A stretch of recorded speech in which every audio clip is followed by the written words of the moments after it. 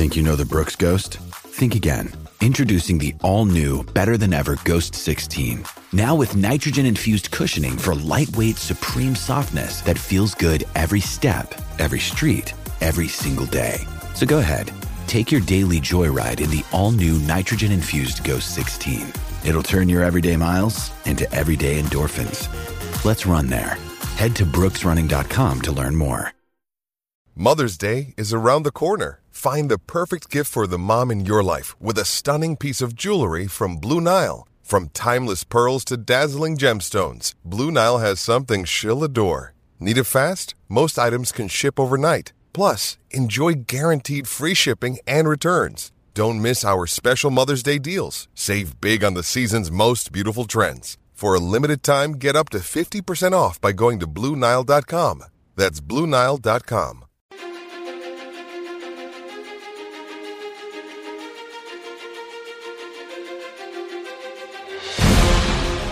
Welcome back into the Arrowhead Pride Podcast Network. It is another Arrowhead Pride interview series. I'm Steven Serta, and very happy to be joined by the editor-in-chief of MusicCityMiracles.com, Jimmy Morris. You can follow all of his fantastic work at MusicCityMiracles.com, as well as on Twitter at JMorrisMCM. Jimmy, how are we doing today? I'm good. How are you? I'm wonderful. I'm fresh off of a bye week, just like the Kansas City Chiefs, so I'm well rested and getting juiced for Sunday Night Football. How are you feeling? How are the Titans feeling ahead of this matchup on Sunday?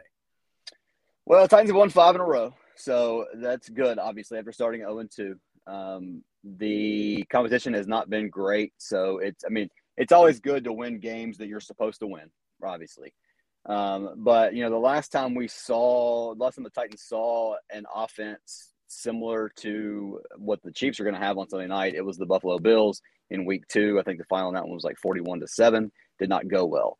So I'm really interested to see what strides they have made, when facing a team like the Chiefs this week, because like I said, the competition over the last few weeks has not been great. They've taken care of business, done what they had to do, but most of the time it's been ugly. Which, again, is not – this team is fine winning that way. But my curiosity is, can you replicate that style against a team that can actually put up points? The Titans haven't had to score many points. The defense has done a good job. All of those things are true. But, they're going to have to score this week. And I'm curious to see how they're going to do that. So a lot of what you said there is kind of what I wanted to get into about this Tennessee Titans team, because – this is a team that was the number 1 seed in the AFC last year. And coming into the season, there was kind of a lot of hype around the Colts and, the division overall, like Titans are going to take a step back, Colts are going to take a step forward. And obviously that hasn't manifested this year, but I do think there's something to this. And the Titans overall have had a lot of success against the Kansas City Chiefs in the regular season over the last several years. But it does kind of feel like Tennessee and Mike Vrabel, they're one of those teams that, like you mentioned, they're fine playing ugly football games as long as they get the win, and they kind of force you to play their style. And so, on this 5-game win streak, and you mentioned a lot of these games haven't necessarily been pretty to watch. Like, do you think that this win streak is more tied to the schedule or the Tennessee Titans style, and then them kind of figuring some things out after the first couple of weeks of the season? I think it's more tied to the schedule because, like I said, the teams they've played just haven't been good. They haven't had good offenses. There was a lot of talk, like you said, about the Titans taking a step back, and a lot of that was predicated on the whole, analytics thing of one-score games, how much success the Titans have had in those games, and how that's not sustainable. Well, I think Vrabel has proven in his time here that is somewhat sustainable. Like, that's the way they want to play. They are good at those things. They are good at finding ways to win late in games or, grinding out wins when they have a lead and kind of holding on to it late. So I think some of that stuff is baked into, like you said, the style they want to play. And that works just fine when your division is bad. I never understood the hype the Colts were getting in the offseason. The only really big upgrade they made or, quote, upgrade they made was going from Carson Wentz to Matt Ryan.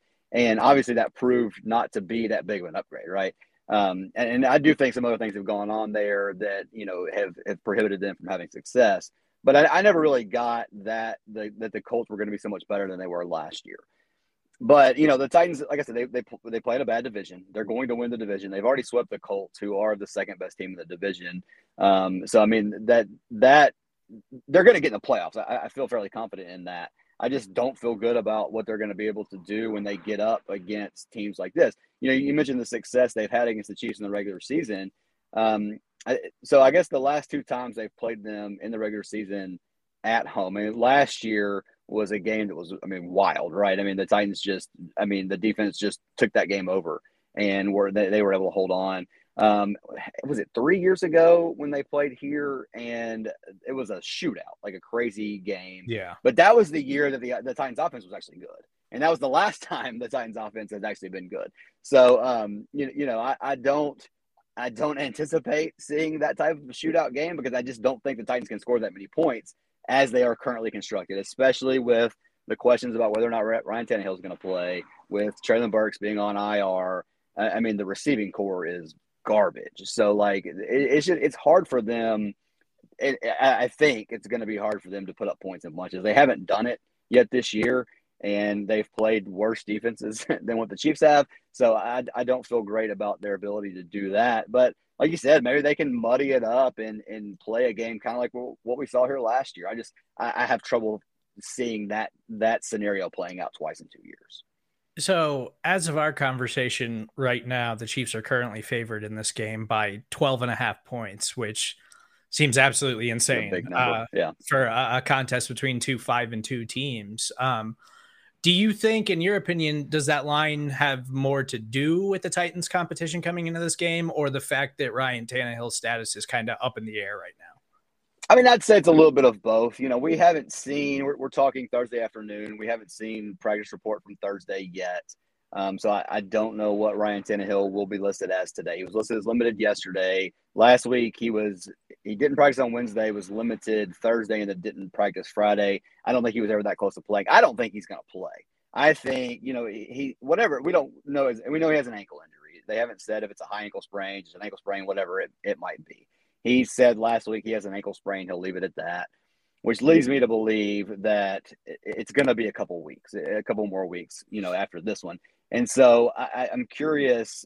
Like I said, I'm curious what they'll list him as in practice. I think that last week it also cropped up at the end of the week that he had an illness, which I thought was kind of interesting. And then they just kind of said, well, he's sick, he's out. And so I just can't imagine that he was sick enough that if he wasn't dealing with the ankle, he wouldn't have played. So I think that was kind of to keep people guessing, for a couple of weeks here, thinking maybe he'll play, trying to make teams prepare for both guys. I kind of think that has something to do with it. But when we talk about the line, I think it opened at 11, so it's been bet up to 12.5. Not surprised at all by that. Again, I just don't. I would bet the Chiefs side of that, honestly, because I just don't see how if the Chiefs are going to score 24 points, that seems fairly typical for a Chiefs game, right? I don't see the Titans being able to keep pace even in that type of environment. Maybe I'll be wrong, but I just their ability to score is the thing that is really in question right now. So in the circumstance that Ryan Tannehill isn't available for this game, the Titans are coming off of a win last week where Malik Willis, their rookie third-round quarterback, got his first start of his NFL career. What can Chiefs fans who don't know that much about Malik Willis, what should they expect in the case that he does actually start on Sunday night?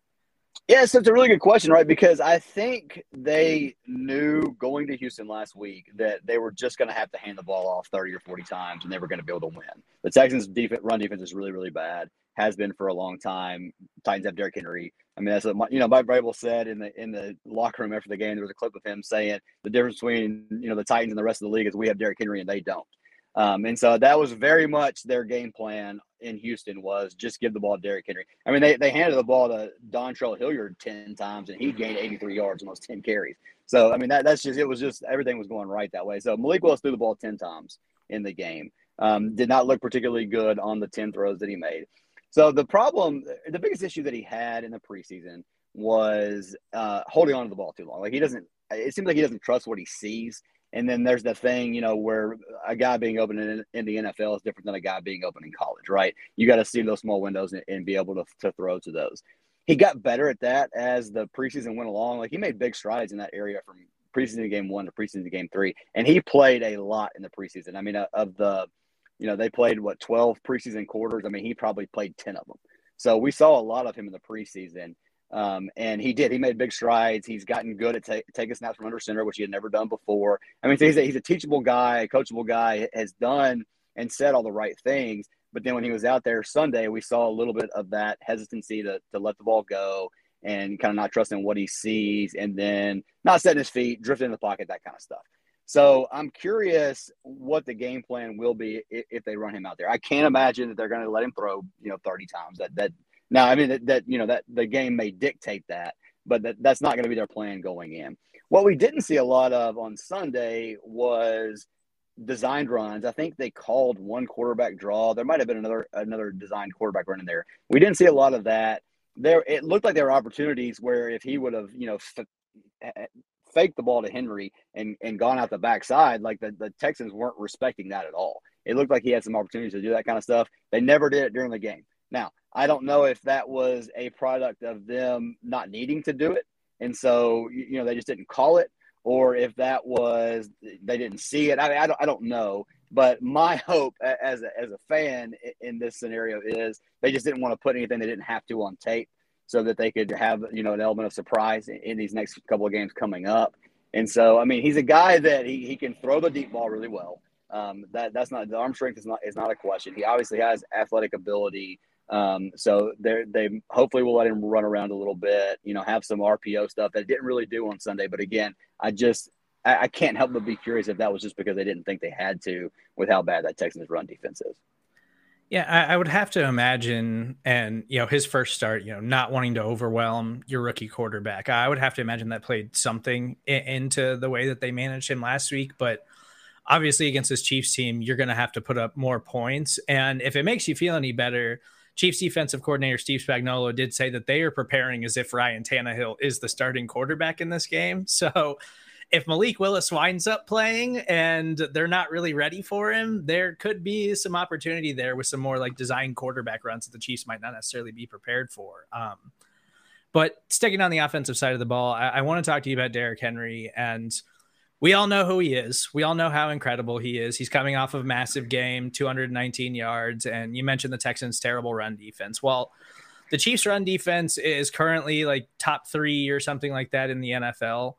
I think it's highly overrated. I think it has a lot more to do with the offensive game plan and them putting up points and teams trailing than it does with their run defense necessarily being like this elite unit or something like that. But Derrick Henry, coming off of the first real significant injury he's faced so far in his NFL career, like how do you think that he has looked this season? Does he truly look like he is still that elite, like upper echelon NFL running back?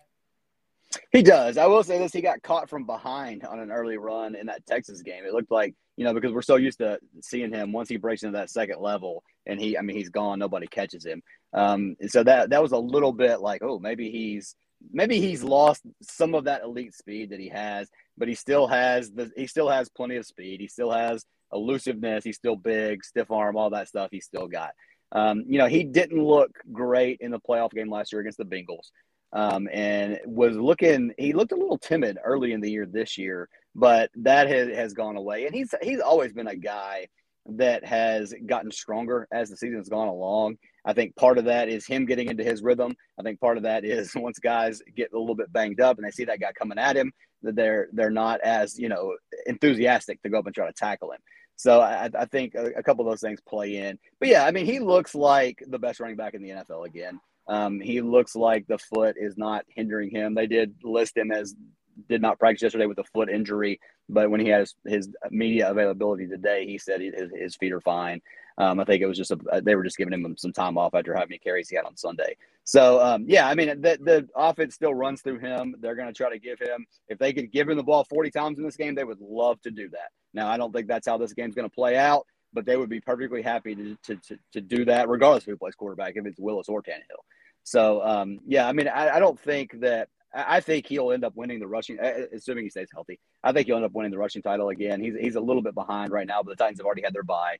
And like I said, there were a couple of He looked a little sluggish in the Giants game, and in that Bills game got out of hand so quickly. So weeks 1 and 2, that they just didn't give him the ball very much because the game was over. But yeah, I mean he's back. He's seems to be pretty much just like he was before.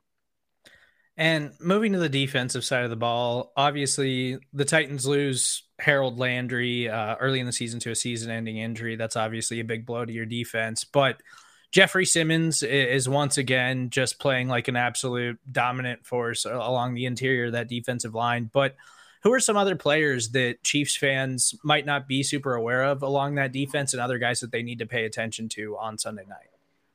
Yeah, so the big key for this defense this year, I mean, obviously, like you said, Simmons is great. I mean, he's probably the second best defensive tackle, or second or third best defensive tackle in the league.